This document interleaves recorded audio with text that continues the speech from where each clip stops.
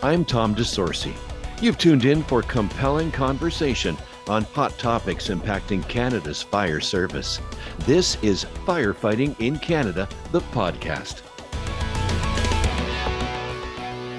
Many firefighters, or I guess fire officers, often admit to accepting change.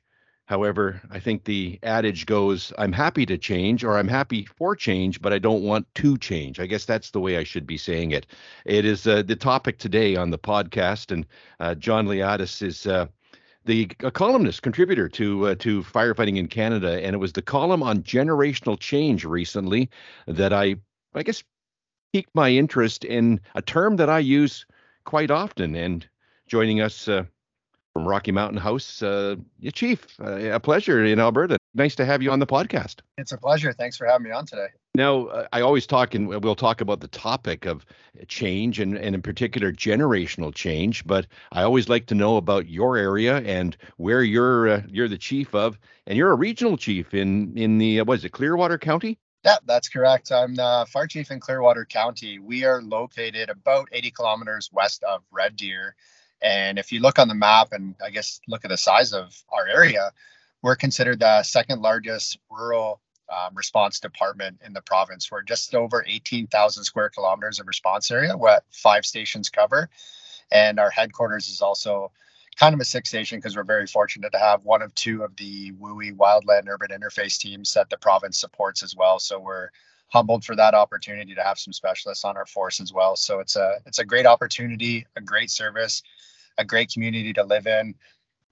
We are a heavy presence in the oil and gas industry as well here in this area, but we also have the mountains on our back door. So it's a very unique department that runs about 1,000 calls a year, and it's fun. We have a great team. We have local search and rescue there that does some excellent work, where we have Joint Water Rescue Task Force and a Joint Rope Rescue Task Force that we work directly alongside as well with the RCMP. So our members get to do all the fun and exciting things that the fire service has to offer, that's for sure. And it's a humbling opportunity to be in the front seat, helping drive this ship and lead them into the future. You likely have some challenges that are unique to your area that I guess some other departments in Canada may not face. I mean, a lot of departments do a lot of things. What's the biggest challenge that you think is unique to your area? I think just demographically where we're at with the diversity of calls that we have, it's literally kind of the Bermuda Triangle of Alberta, I guess you could say, with the types of calls that we would get. I've been with this team now for just over a year, and there's been a time frame in the same day where we're responding to floods one minute, then wildfires the next minute, and then a tornado touchdown the next minute, and then we're in the backcountry doing rescue in the mountains. So the challenge is not knowing what's next, but also ensuring that the training is at that above par level to meet the physical demands of what the community asks from us. So definitely something that keeps you sharp and on your toes, a huge passion of mine. And I know a lot of the members of our service train at a very high level, and we're very fortunate to have that support from our council and from the members of the community to be able to give back in that capacity. So how many years for you in this crazy business? I'm coming up to 18 years this fall that I've been in emergency services. My original background was from Ontario. I spent the first 8 years in Haldimand County, which is just outside of Hamilton in Southern Ontario. And then I looked at the fire service as an opportunity of where I really wanted to grow. And I think most of us can say that the longer we're in the service, the more we realize we really don't know what we don't know. So it became a learning opportunity and a journey for me. And one of the biggest things that I've been humbled with is having the ability to learn, train, teach, and work across North America with some of the best the business has to offer. So it's cool to be able to give those skills back and take that to a new level and share that information with somebody that might not have had that opportunity. So it's a great experience to go from one end of the country to the other and see how different organizations operate and be able to share that information with others who are willing to learn and grow in their profession as well. So your department, or I guess departments that you oversee, mostly paid on call volunteer, or is it all composite? So I guess would fall into the category of a combination department. So the organizational structure that we have here is myself as the chief. I have currently 2 deputy chiefs, a deputy chief of operations and a deputy chief of support services. And then I have assistant chief of training full-time that falls under the ops structure. And then we have our 3 full-time admin staff that are definitely the glue of the department that hold us all together. And then we have our 4 career full-time wildland urban interface specialists as well too. And then we have approximately 100 paid on-call firefighters. So over your past 18 years, clearly you have likely seen change. I guess maybe have had to enact change. Is there a bigger change or a big change that you've seen over 18 years? What's been the challenge? And we'll talk more about generations, but you're dealing with a lot of moving parts.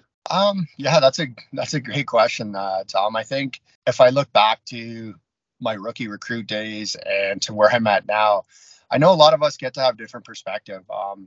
Some people grow up in the fire service and literally start as a rookie and then retire in the same service and put all those years into one department. And I really respect those individuals that have had that opportunity to do it. Me, I'm kind of the unique avenue of that. I like to diversify myself and look at always opportunities to grow. How can I encourage a team to be better? How can I continue to learn something new? Because the fire service is really evolving. Whether you're looking at stuff with occupational health and safety, anything other the outside of the NFPA, anything really in between, everything's evolving. And I think social media has taken that to the next level. And I think that's probably one of the key performance indicators that really jumps out to me. From when I got started, social media didn't really have a huge presence in the fire service. So it was kind of like, this is how we train. This is how we're going to train. I don't care what the neighboring department does. I've done it this way for 30 years and it's not going to change. To now it's like, well, wait a minute. I saw this on Facebook. I saw this on Instagram. I went to this conference and I saw that. I went to FDIC and I saw that. And now the old school mentality of leadership in the fire service is kind of being backed into a corner, because that generation, you either have to fit in and step up, or it's very, very hard to navigate those waters when you have movers and shakers in your department that are hungry for knowledge. I wrote about this a number of years ago, and in fact, I heard about it. I was reminded of it at a recent conference in BC, where I speak of moss and grass, where we had issues in our department in the early days where I was amalgamating 3 fire departments into one. And the issue was the older members didn't want to advance, and only a couple of them didn't want to move forward, where the younger, newer ones wanted change. They wanted to learn, and I was fighting the old guys, and I thought to myself, no, I need to treat this like moss and grass. I need to ignore the moss, feed the grass, give it what it wants. It'll become strong and the moss will go away. And it did. And so I was able to focus my energies on the positives of the people that wanted change. I mean, we had to change. Do you find that in your case, have you seen that over the years where you've had to change, or it's come to you, as you said, people bringing stuff to you and saying, hey, we need to do this? That's a great question. When you look at it as a whole, I think that really has 2 parts, I guess, how I would answer that question. The first part being, you're always going to have a certain demographic, whether it's a small percentage or a larger percentage, that's the vocal community within your fire service that really wants to impact change for the right reasons. And then you're always going to have the people that sit in the back room that kind of follow suit. And you're also going to have on the other end of the spectrum, the 1 or 2 people that don't like change. And that's just the nature of our industry. And I think that's one of the biggest things as a teacher, as an educator, as a mentor, or a leader in any capacity within the fire service is you have to be able to cater to all different types of learning styles. And you have to be able to influence people in a way where they want to be a part of the change to really, truly make that change effective in the fire service. And that's where I believe that building relationships and having that transparent communication amongst the team is really what's going to allow you to grow and impact that culture change. And I'm seeing it with our department here, which is really good to see, is there's a large younger demographic within our service, but the senior members within our service still hold a huge value. And I like your analogy with the moss and the grass. It's awesome when you see 25, 30, and just recently a 35 plus year member voice their opinion that, hey, you know what, this new stuff really works. And being a younger chief in the fire service that's only been around a minute in this industry, it's a humbling experience to know that those 25 plus year veterans can say, I'm glad you took the opportunity to show something new. I really see this works. And that never would have happened 20 years ago when I got on the job. Your definition, if someone comes to you after you wrote the column about generational change, your definition of generational change in your mind, what does that mean? I think the definition of generational change to myself is having the open mindset to truly understand the positive aspect of change. A lot of people typically associate change as a negative. And if you can influence people to always have a positive perspective first and truly understand what the meaning of that change is for, then it's really going to impact the whole service. It's going to be more received easily. It's going to be something that when someone speaks negative of it, when you have that small percentage that doesn't like change, if they're in a group setting voicing their opinion, if there's a 6-person group and that one person's like, I don't feel that this change is for the better, or I don't like this, and they're trying to make us change, if the heavy majority influences them in a positive way, your analogy of the grass and the moss is naturally going to attrish like its way out that way. So I like seeing that happen in that capacity. So I kind of focus my plans on the vast majority of the service instead of the minority in that same capacity, I guess you could say.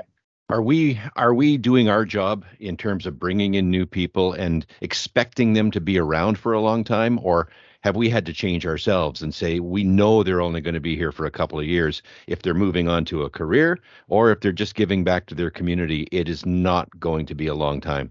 I think each community offers something special to the fire service, whether it's in a paid on call capacity or in a career capacity. It's evident, like even nowadays, the recruitment and retention being a big topic that a lot of departments are facing struggles with. The career side, I remember when I was applying to my first full-time career departments 17, 18 years ago, there was 2,500 applicants for less than 5 positions being posted in Southern Ontario in the GTA region. And people are like, you might as well go buy a lottery ticket. You're going to have a better chance of winning the lottery than getting on fire. And now the demographics changed. And the way the training is, the expectations, the term for the most part in the majority of communities that are modernized is you can't just be a t-shirt firefighter anymore with a pager and show up and learn as you go. Like there's structure, there's requirements, there's occupational health and safety things that come into place. So we're getting, I feel, a better quality of firefighter nowadays, but it's harder to find them. They're not as readily available. So when you really focus on the educational piece during your recruitment, I think that's really going to benefit the service as a whole for the longevity of what you get your return of investment on that individual candidate for how long they stick around. And most of them are transparent, and it's okay to ask those questions. Like, what are your intentions on getting on our service? If they voice their opinion saying in the next 3 to 5 years, I want to be a career firefighter, and they're applying for a paid on call position, at least you know what you're getting into. And if you really have a strong training program, a transparent leadership style, that may benefit you and come back around, whether it's 1, 2, 3, 4 years down the road. And they might be one of the 2-hatters that's frowned upon in some areas, but it's a huge benefit in other areas at the same time. I was openly criticized for that approach, in a small community and I've recently wrote about it, where I said, we want to be forthcoming. We want full disclosure as to what you're getting yourself into for, signing up and wanting to be in the fire department. And a lot of people that said, no, that's not for me, would then publicly go out and say, I was turned down. I wasn't accepted. It was that negative response. And again, we're just being honest because we invest a lot of money in an individual that shows up to be part of the fire department and a lot of time. And we want to make sure that is money well spent, correct? I would have to agree with you for sure on that. And I think when you have a high functioning team and establishing transparent standards and prerequisites to a job posting, I don't see why the fire service would have to be different than any other profession. So say you work for a city or a county, if they post a position for a specialized trade, and fire is a specialized trade that requires a lot of training, which we're all aware of, it would be in the same comparison. And even if you're hiring somebody brand new that's willing to be trained, would you want a welder, for example, somebody that has to have fine hand skills coming out of school with just YouTube training and no hands-on skills? And I feel that that comparison can directly relate with your recruiting and retention aspect on the fire service side of things. Is when you have all your true definitions of what your wants and needs are from like a chief's perspective of what they want as an individual candidate versus giving everybody a fair shot, whether they're going to make it or not, in a physical demanding position that requires a aspect of fitness. and knowledge and like specialty skills, there needs to be a minimum standard. And I'm a strong advocate for that because in today's day and age, we have to make sure that we're protecting the employees. So if somebody's not physically capable of doing the job, we need to either be able to accommodate that or make sure that they understand that when they're in the application process to know, hey, is this really for me? Because you could ask me if I wanted to go be a professional parachute jumper, and I'm probably going to say no because I don't have wings and I'm not a bird and I belong on the ground. So I'm more comfortable in that aspect. Just like not everybody wants to run into burning buildings. So it's really educating them on what they're getting themselves into. And I think that's a big portion of that. I think my version of generational change has always been that anything I want to implement, it will take time for people to move in and the older members to move away, to move out. Almost like the school aspect where, in a small community, kindergarten kids start in the school, and if they're going to be in the community for a long time, then chances are you'll see them through the whole system. Yet as that group moves through the system to grade 12, there's another group coming behind them. That's the other side of generation because you have a different demographic, a different type of people. Have you found, again, with the younger people coming in, that training them is easier, or is it more difficult in terms of their I guess their need or their desire to learn? I really like that question. I guess when I think about it in that aspect, you're still going to you're not getting one cookie cutter individual for each thing. Like our recruitments, for example, like we'll have individuals in their early 20s, but we'll also have individuals in, say, their 30s, 40s, and even 50s at times that are physically fit and capable of doing the job, but they have different perspectives. And that may be on their upbringing. I grew up on the farm, so it was kind of like you do what you're told, you keep your head down, you work your butt off, and that's going to get you to where you need to be. And I think a positive outlook on today's generation of the younger ones getting in is when they're challenging the older members. A lot of departments typically see like their training division, or when they do a recruit class, it's typically the old boys or the old girls club that wants to kind of have an easy weekend training, or the people that are truly passionate about giving that information and paying it forward. And I absolutely love it when the younger generation engages and challenges the instructors and says, explain this to me so I understand better. Or can you tell me why we do it this way so it helps me process things in a better way so I can be a better firefighter? And when I see that and you have the right instructor giving that information and taking that extra time to really lay that out, that's an investment in time. That's like solidifying the foundation of that person when they're in that growing phase, when they're a sponge, absorbing everything they can that early into their fire service career, whether it's paid on call, volunteer, or career. Are those the moments that make you a proud chief?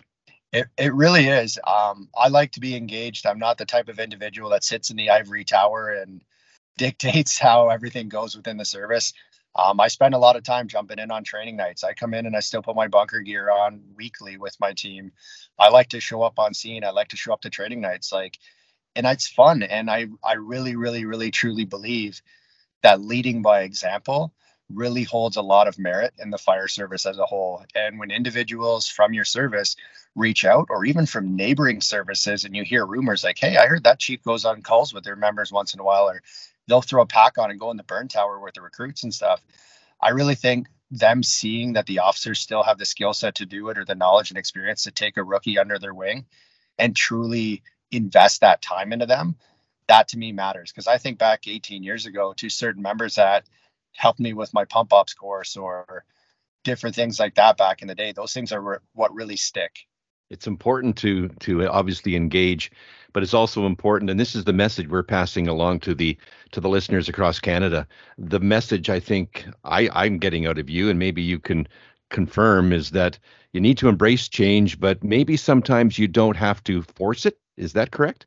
That's correct. I think you need to really embed yourself. You need to be a part of that change, but in a positive way. You can be on the inside or the outside of that vehicle while change is happening, because you're not going to stop change. And I think if you're directly involved in trying to have that positive focus and your whole team's aligned with that, that's what's truly going to impact that generational change. Because all of us are going to get old, all of us are going to retire, and new generations are going to come in. And if you don't invest that time teaching them the true values that you learned before you step down and step aside, how are we going to build this fire service going forward with the right mentality and the tradition and everything else that's involved with it. A final point and your opinion. How's the fire service in Canada in the future? Are we in good hands? I would like to say that the answer to that question, in my personal opinion, is yes. I've truly been humbled by some absolutely amazing individuals that go above and beyond to educate, pay it forward, and grow. And a lot of people, I think social media helps that. You know what I mean? When people naturally see the cool, the fun, the sexy part of firefighting, I guess you could say, with the live fire and the auto extrication and rope rescue and all that cool stuff that most people like to see on TV. When people naturally see that more, I think that's going to help with the recruitment and retention. That's really going to help bring that generation together. And when people see other people actively doing more stuff in training, that's really going to help hold certain training officers and chief officers accountable for the program that they deliver within their service. Because I am a strong advocate for training being the most important key component of taking your department to that next level. If there's no positivity around training, then it's very hard to grow. And that's one of the things I've noticed in the past with some departments is they come in, they have coffee, they do truck checks, and it's been 2 hours already. There's no point starting anything. Let's just hang out for another hour. And that's not the right mentality to have. Those coffee days are meant for not when the whole crew's standing there and the rookies are sitting there hungry to be trained. So I kind of would leave off with what I referenced in the article there. And one of the biggest things that I always ask officers when I'm kind of having a coaching and mentoring session with them is would you want you to be the one training you if you could go back in time? And then I always pause for like 10 seconds after and let them speak first, because that really helps set it in. It's like, wait a minute. And that's that kind of aha moment that most of us need to have, and then be able to self-reflect. I appreciate your time, and thanks for joining me, Chief. Excellent. Thanks for your time as well. It was a pleasure being on. Thanks, Tom. Thank you for joining Firefighting in Canada, the podcast. For more episodes, visit firefightingincanada.com.